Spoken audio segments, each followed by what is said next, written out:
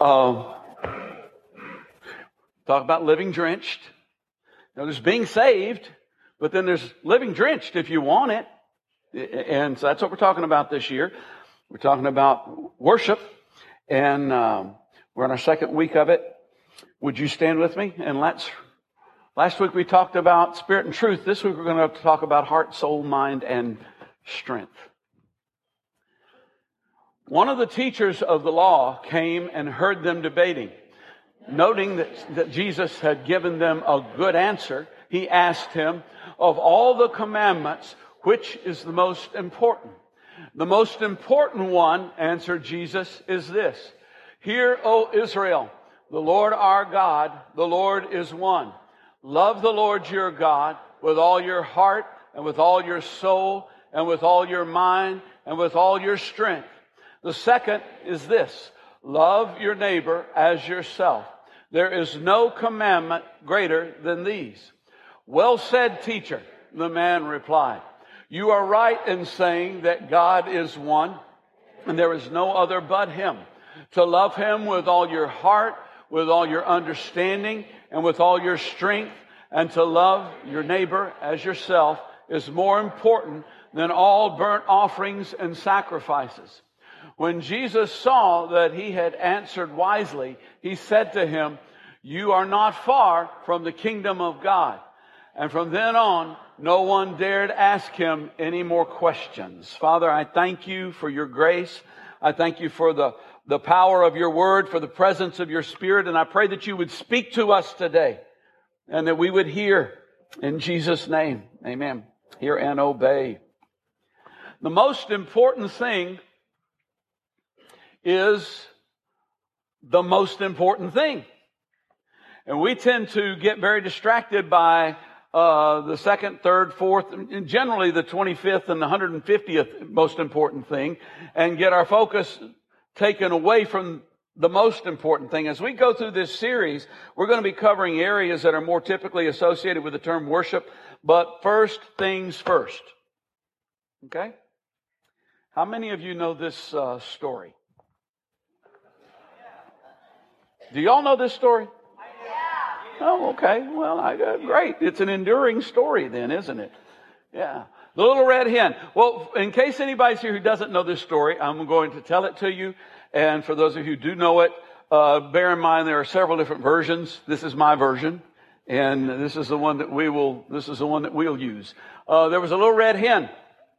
And the little red hen looked like this and had a white face and a yellow nose. And the little red hen found some wheat, found a grain of wheat, and decided, I'm gonna make some more wheat. And how do you do that? How do you make more wheat from a grain of wheat?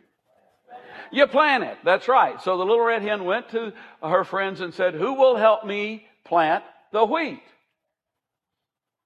Not I, said the dog.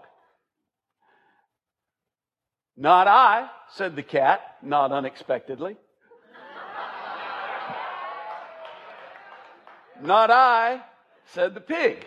Okay, well, so the little red hen said, I'll go plant the wheat myself then. So the little red hen, since she's got claws and things like that, was able to go and plant the wheat and cover it back up. And the wheat grew and it was time to harvest it. And she said, who will help me harvest the wheat? Not I, said the dog. Not I, said the cat again. Not I, said the pig. And so the little red hen, in spite of the fact that she doesn't have any fingers or hands, said, I'll go harvest the wheat myself. And she did. So after the wheat was harvested, what's the next thing that needed to happen? It needed to be ground. It needed to be taken to the mill. And so she said, who will help me mill the wheat? Not I, said the dog. Not I, said the cat. Not I, said the pig. And the little red hen said, well, I'll take the wheat to the mill. So she took the wheat to the mill and got it all ground up, and it was flour, and she brought it back home. It was stone ground, by the way.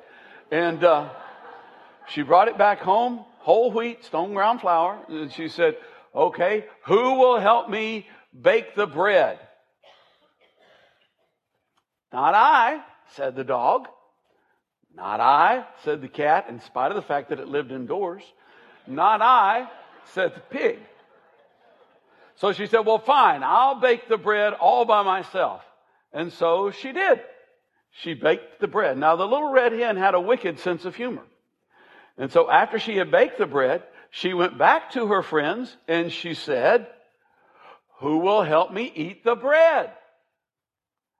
I will, said all of the other animals. And she said, no, you won't. It was a trick question. You wouldn't help me with anything else, so you're not going to eat any of this bread. This bread is going to be for my chicks and me. And so she baked the bread, and chickens will eat anything. Okay, what's this got to do with worship and first things first? God comes along and he says, who'll talk to me today? Who would like to have a conversation with me? Who will tell me what's going on in their life? I mean, I see it, but who'll talk to me about it? Who'll pray today? And not only that, who would like to hear me talk to them? Who would like to hear what I've got to say today? Yeah. Who'll give? Who'll be obedient and give to advance my kingdom and tithe and have faith in me and let their faith grow that way? Who'll do that? Who can I get to serve some people? Who can I get to be my hands and my feet today? Who can I get to teach preschoolers? Who can I get to work in the nursery? Who can I get? And who'll be faithful? Who'll be faithful in coming to together with the saints together and worship? Make that a priority in their life. And very often we have a tendency to, at least on some of these things, kind of go, not me. Not I. And really what the situation is with most of us is we've got a couple of them covered. Maybe. You know, we may have 4 of them covered. We may have, we may pray, we may read the Word, we may serve, we may faithfully attend. We don't have that giving thing done yet. You know, and of course, as we know, we're well ahead of the game. We're well ahead of where most people are. And of course, every winning coach goes out there and says, guys, I want you to give your 80% today. I think that'll do it. And so, we get these things, and they are the foundation of worshiping God. And we kind of go, maybe not. But then it's, well, who would like to sing real loudly to a great song with a great band and maybe even a light show or something? I will. And God says, well, that's nice, but I don't accept it. These people draw near me with their mouths, but their hearts are far from me, because all the stuff that's underneath isn't happening. And I'm not, look, I love to get down for Jesus. I really do. A person my age who can jump like I can and has the moves I've got. I've been doing this. All right. So I'm not saying don't do it, but I'm just saying something underneath. Last week, review real quickly, worship isn't about where. You need to come here to worship, but if this is the only place you worship, you're not a worshiper. Worship is about spirit. If you're going to worship the invisible God, you've got to see the unseen. Worship is about truth. It's a matter of the heart, soul, mind, and strength, not just words. Jesus told a parable over in Matthew chapter 21. A man had 2 sons, and he went to his first son and he said, go and work in the field today. And the son went, I don't want to. I'm not going to do it. So he went to his second son and said, go and work in the field today. And he said, yes, sir, I'll do it. And then the father went off, but later on, the first son thought better about it and went, I really ought my dad asked me to do it. I really ought to go do it. And he went and worked in the field. And the second son went, oh, I forgot about the game today. And he didn't go work in the field. And Jesus said, which one of these two obeyed his father? The one who said he would, or the one who actually did? So which one's the answer? Okay, that's not bad. Yeah, the one who actually did. Now here's the question. Can someone truly worship God and not obey Him? Yeah. It's a rhetorical question, yeah, but can someone truly worship God and not obey Him? And if we're going to obey Him, of all the commandments, which one is the most important? Well, the answer to that question is easy because Jesus told us the answer. Love the Lord your God with all your heart and soul and mind and strength. The first thing is first. The most important thing is the most important thing. So let's look at these 4 elements real quick. Heart. Whatever has captured your heart has captured you. Whatever's got your heart has got you. One of the things about getting involved in the arts here, that I've said on numerous occasions is whoever controls the arts controls the culture.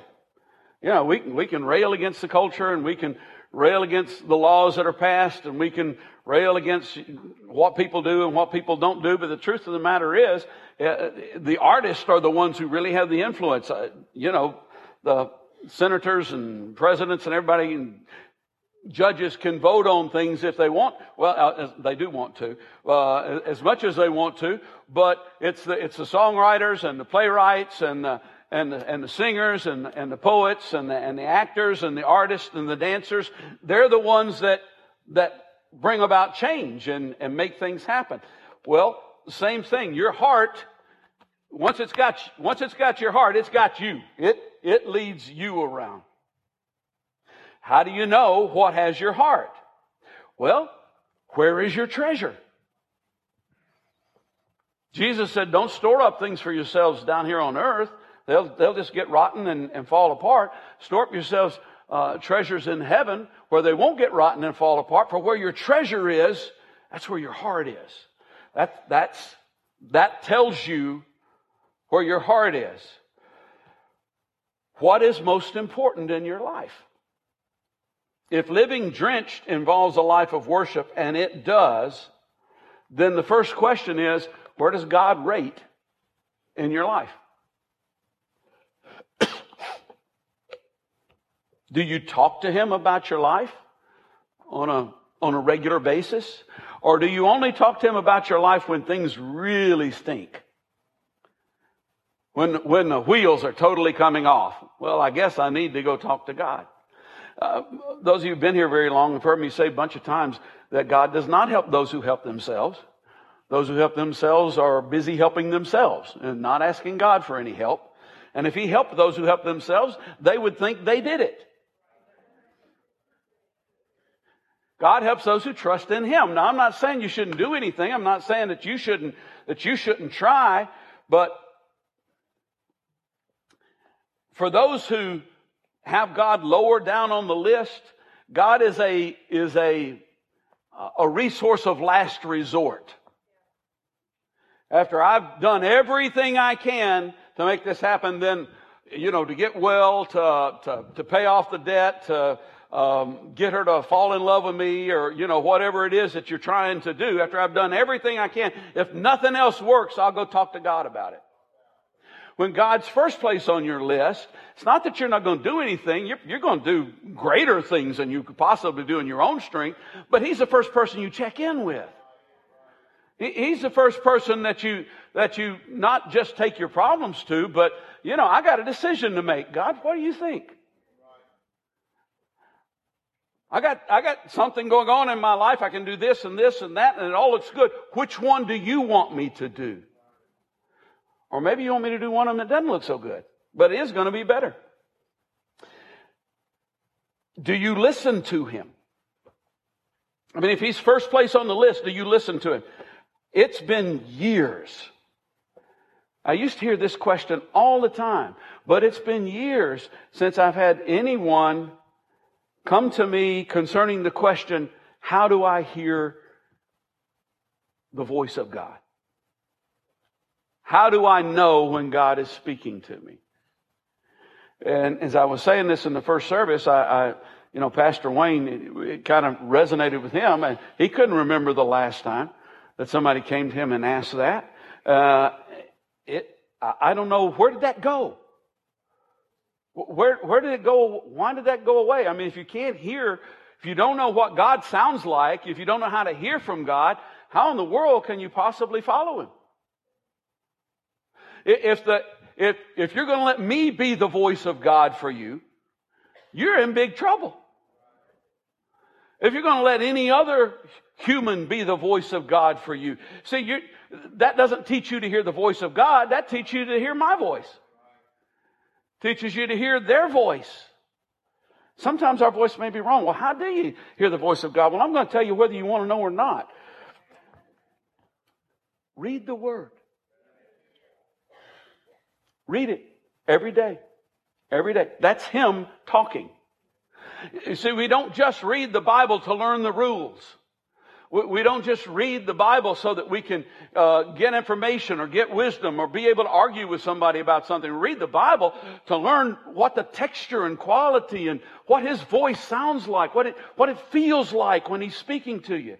You know, there are times when one of the things that just discourages me probably more than anything else as a pastor is the level of biblical illiteracy in the body of Christ. And in the church I pastor. Come on. Don't you want to hear His voice? His voice is sweet. His voice is powerful. His voice is truth when it comes into your... It has such an impact on our lives when we can actually hear it. And you get that from reading the Word. There are times when I read the Word. You know, sometimes people don't read the Word because they go, man, that book is so hard to understand. There are things in there I don't understand. Well, hello. There are things in there I don't understand. And I've been reading it for a long, long time. But you know what? I know what God's voice feels like. There are days when I read it and I kind of go, I don't know if I'm getting much today. Well, maybe I'm not getting much, but I'm hearing His voice. When you call somebody on the phone for the first time, you don't know it's them till they identify themselves, you know. And the second time, maybe you'll get it. The third time, the fourth time, the 500th time, you'll get it. And maybe not every conversation that you had with them was something profound, but it's something where you heard their voice. And it began to become real to you. Do you care enough to put in 15 minutes a day? 15, 20 minutes a day will get you through the Bible in a year. If you're a fast reader. If you're not a fast reader, it'll get you through the Bible in 2 years. Okay, heart. I knew this is going to be an enjoyable. You should know when the worship is really strong, the sermon may be something that you just kind of have to go, okay, I had to, at least I got to worship today.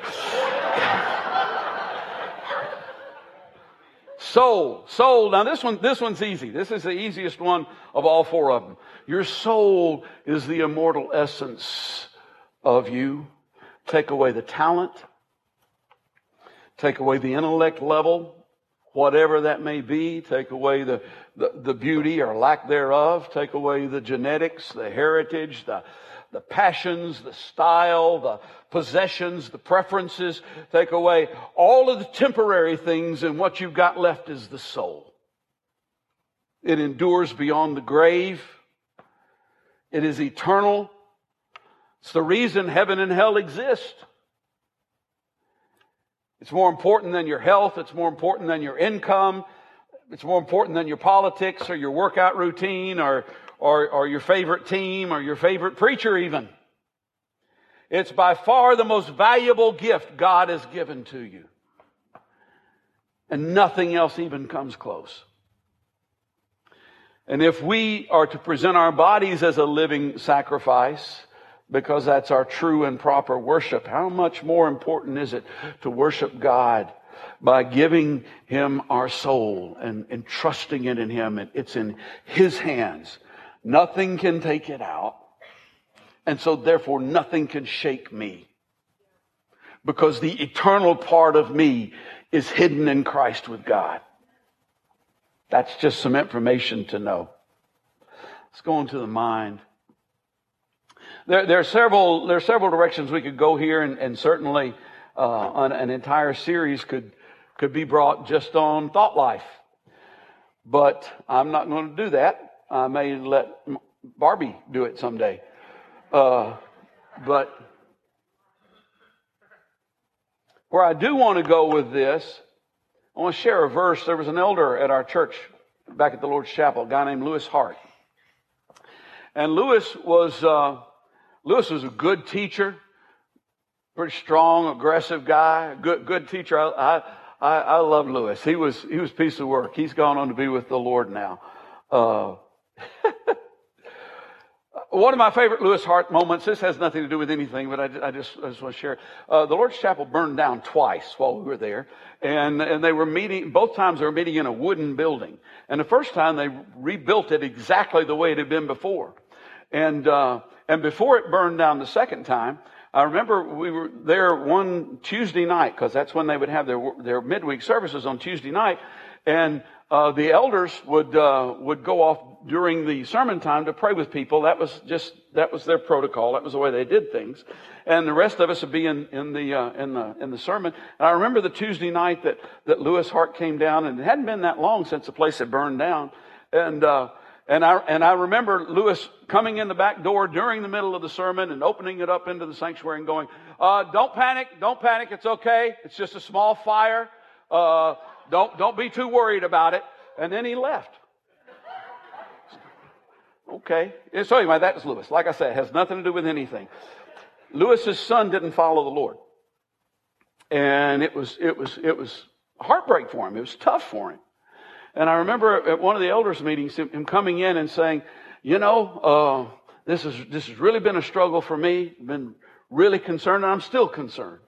But I found this scripture verse, and it's made all the difference in my life when I found it. Isaiah 26, verse 3. You will keep in perfect peace all who trust in you, all whose thoughts are fixed on you. He said, so I've started doing this, and it works. It does work. When our thoughts are fixed on Him, when our thought life is fixed on Him, makes a huge difference. Now, we all entertain unworthy thoughts at times, prideful thoughts, hateful thoughts, lustful thoughts, mean-spirited thoughts, greedy thoughts. That's part of the human experience in a fallen world. When I was 9 years old, my Sunday school teacher, I remember James Case telling me, he was talking about thought life, and he said, and this is real cliched, I'm sure you've heard it before, but it was the first time I'd ever heard it, and it made an impact on me. He said, now you can't keep the birds from flying over your head, but you can keep them from making a nest in your hair. I thought, wow, that's profound. Ain't no bird going to make a nest in my hair. And of course, he was talking about thoughts and entertaining them. So, let's try this. Okay? We're going to fly some birds overhead. Don't think about pink elephants. Got that? Margaret's got her eyes closed. But I know what she's thinking about. Okay. Don't think about fuzzy little kittens. Now, you see, I can be nice. I have things to say about cats at times, but this one's praying. Don't think about fuzzy little kittens. It's summertime. People have gone on vacation. Don't think at all about the beach.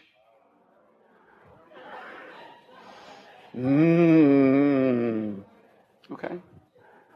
Don't think about ice cream by all means.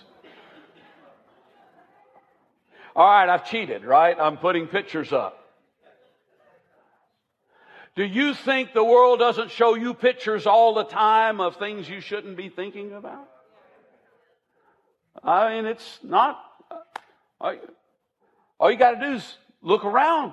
It's there. And even if you don't have the pictures, we go about loving God with our minds in the wrong way. We do worship God with our minds by not thinking about the wrong stuff, but you don't really get rid of the wrong stuff by thinking about getting rid of the wrong stuff. That's not how it happens. It just won't work that way. You get rid of the wrong stuff by filling up all that space with the right stuff.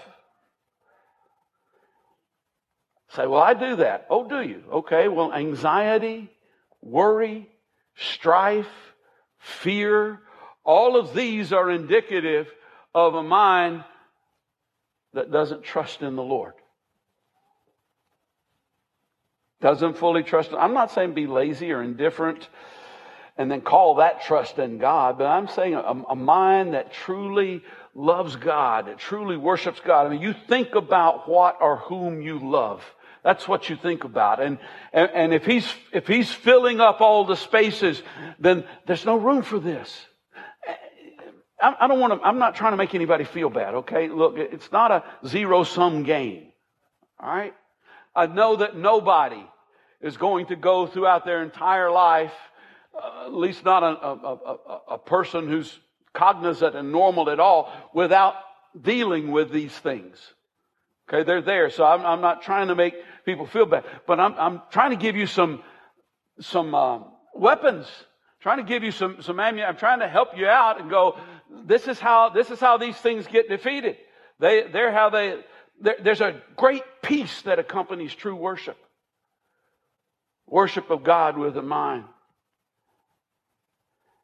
Jesus said over in John 16:33, I've said these things to you so that in me you might have peace. In this world you'll have trouble.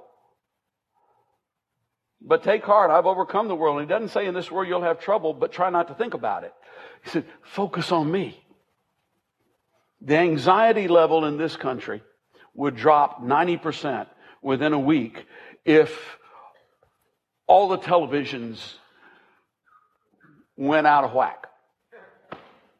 And the internet. Of course, now for the first 48 hours, everybody'd freak out. But after that, and I'm not saying that, I'm not saying, well, don't, when I was growing up, preachers used to come in. I mean, television was kind of a newfangled sort of thing in those days.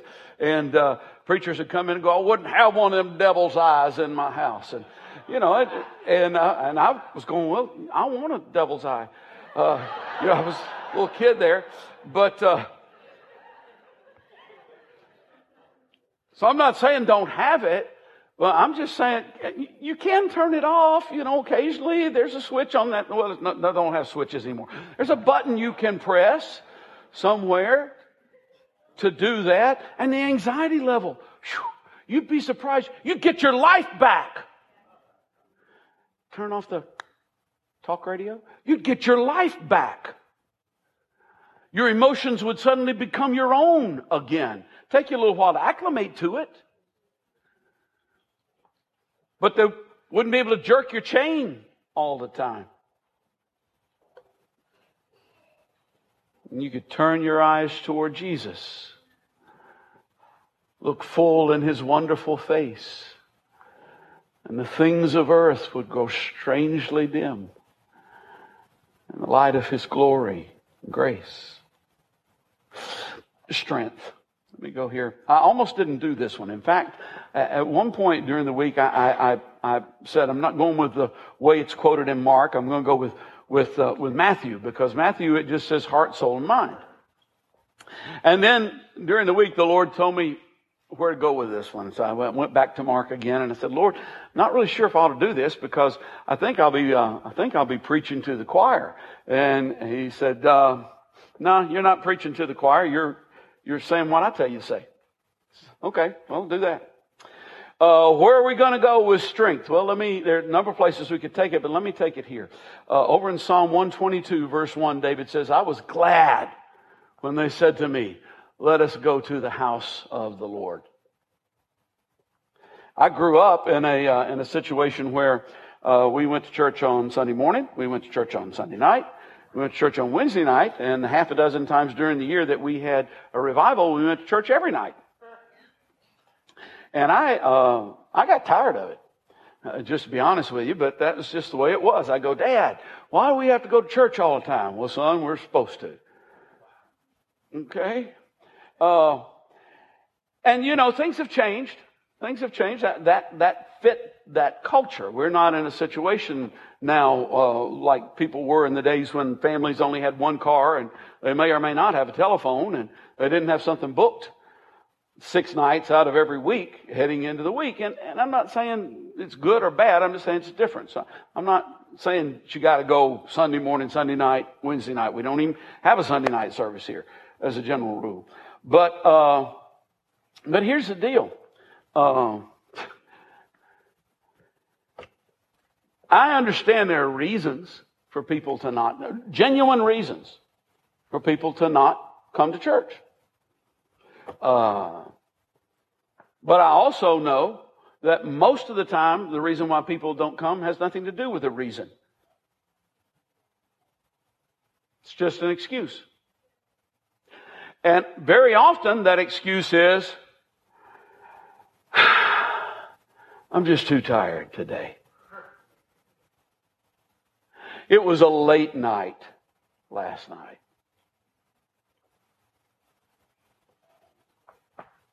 Heart, soul, mind, and strength. When I was in my early 30s, I took up golf, started playing golf, and I worked 5 days a week. And then Sunday was all taken up with church, and so the only time I had available was Saturday.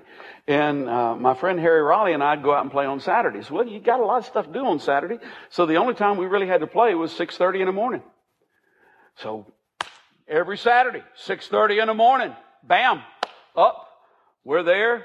We're going to tee off on the back nine. And when it got cold, we bundled up. Every Saturday, 6:30 in the morning. In fact, it got so cold at some point in time, what we ended up doing was we ended up getting big trash bags and cutting the arms out and kind of wearing them, kind of like a dress thing underneath our clothes. Because, man, that'll hold the heat in like crazy, and going out there at 6:30 in the morning, wait for the greens to thaw so we could go out and play golf.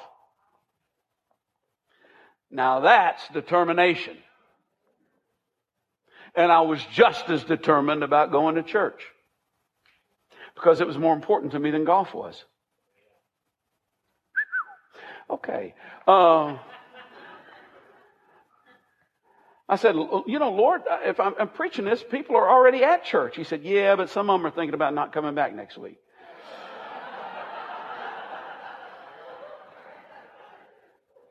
So many people in our culture today think that coming together to worship with brothers and sisters and fellowship is optional.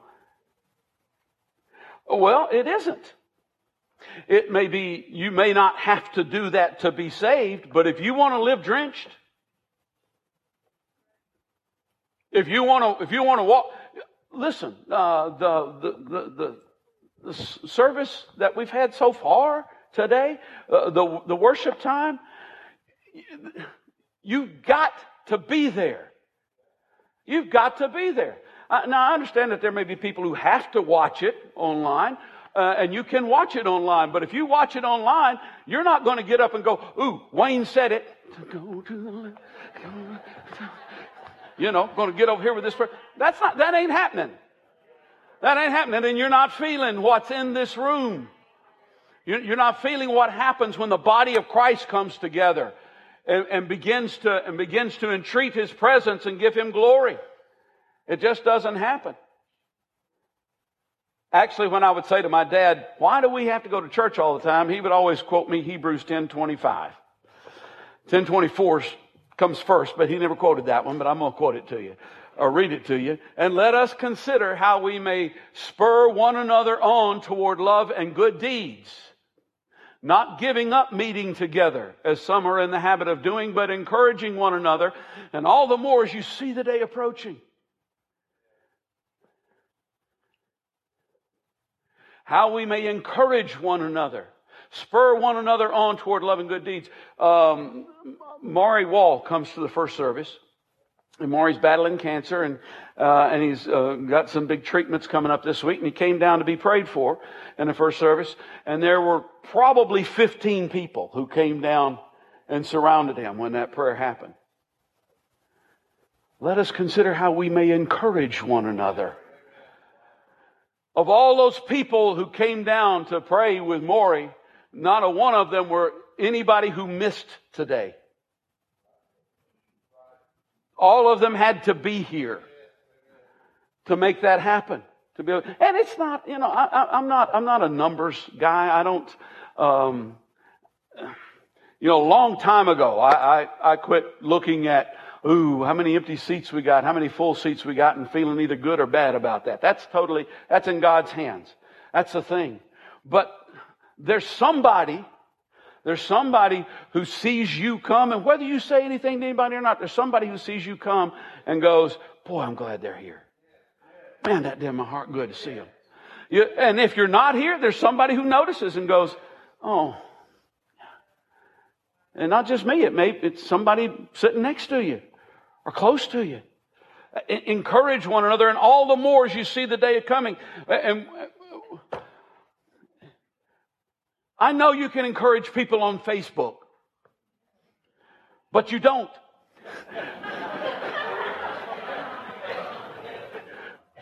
Just saying. In fact, of all the stuff that's on Facebook, probably, discounting the informational stuff, which I think is the most important stuff, I want to know what you ate for supper last night.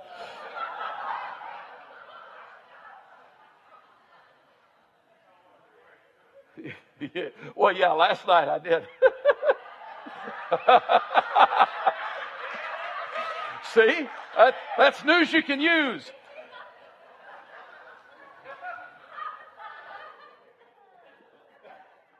But when people are kind of, let me tell you what I think, probably, maybe 30, and I'm probably being generous here, maybe 30 or 40% of it's encouraging.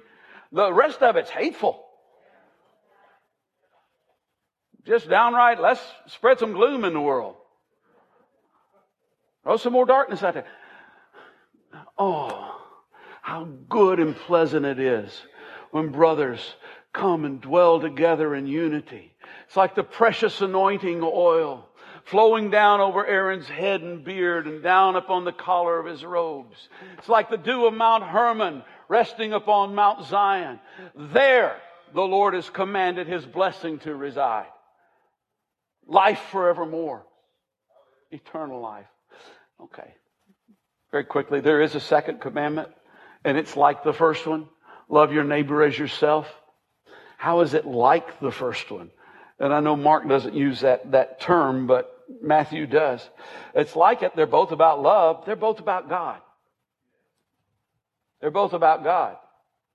Because Jesus said that on the last day, the King will reply to those who did and to those who didn't. Whatever you did for one of the least of these, my brothers or sisters, you were doing it for me.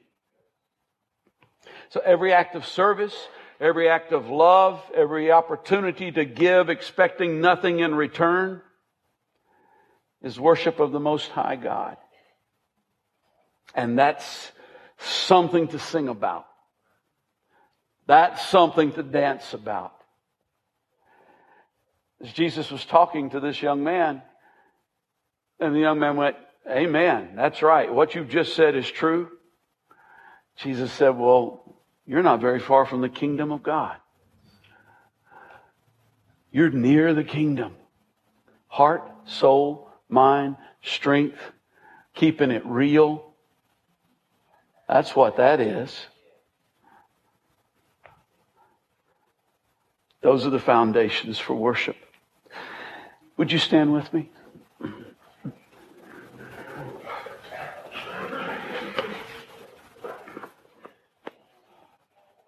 with those who are going to pray with people, if you'll come forward. And if you're here and you need prayer, don't make him your last resort. Make him your first. If you're at the last resort part, let's bring it. Come on. But if you're just kind of sitting there going, well, I really got this need, I really got this thing that needs to work out, but I'm not desperate enough yet. Well, that's just wrong. That's just wrong. Bring it to him. His grace will find you. If you don't need to come for prayer, worship with us. Encourage someone else by creating an atmosphere which the Holy Spirit can speak to them and do His wonderful work.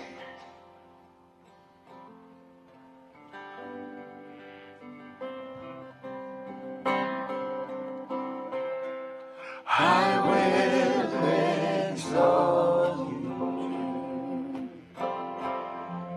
I will exalt you.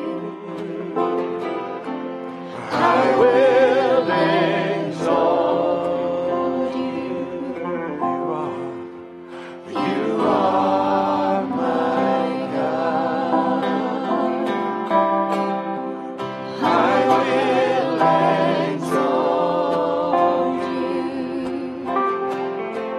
I will exalt you. I will exalt you. You are my God, my hiding place, my hiding place, my safe refuge, my treasure, Lord, you are my friend and King, anointed one, most holy. My hiding place, my hiding place, my safe refuge, my treasure, Lord, you are my friend and King, anointed one, most holy.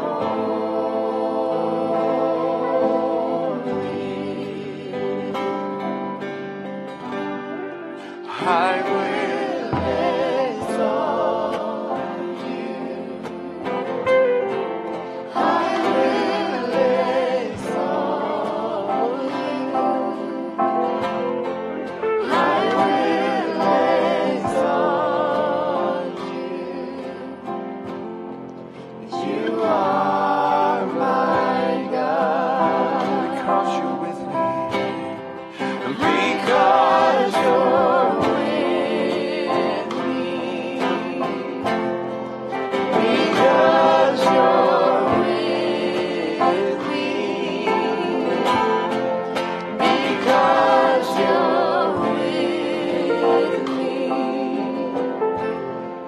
I will not fear.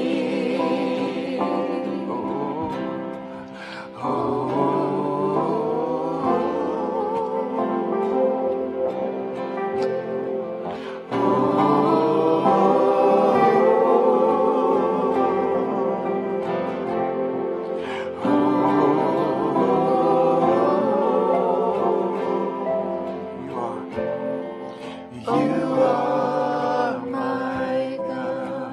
I love you guys.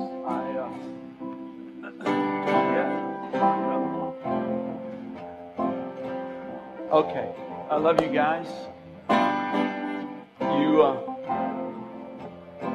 You're very gracious to me. And I appreciate it. Raise your hand. Let me give you a blessing.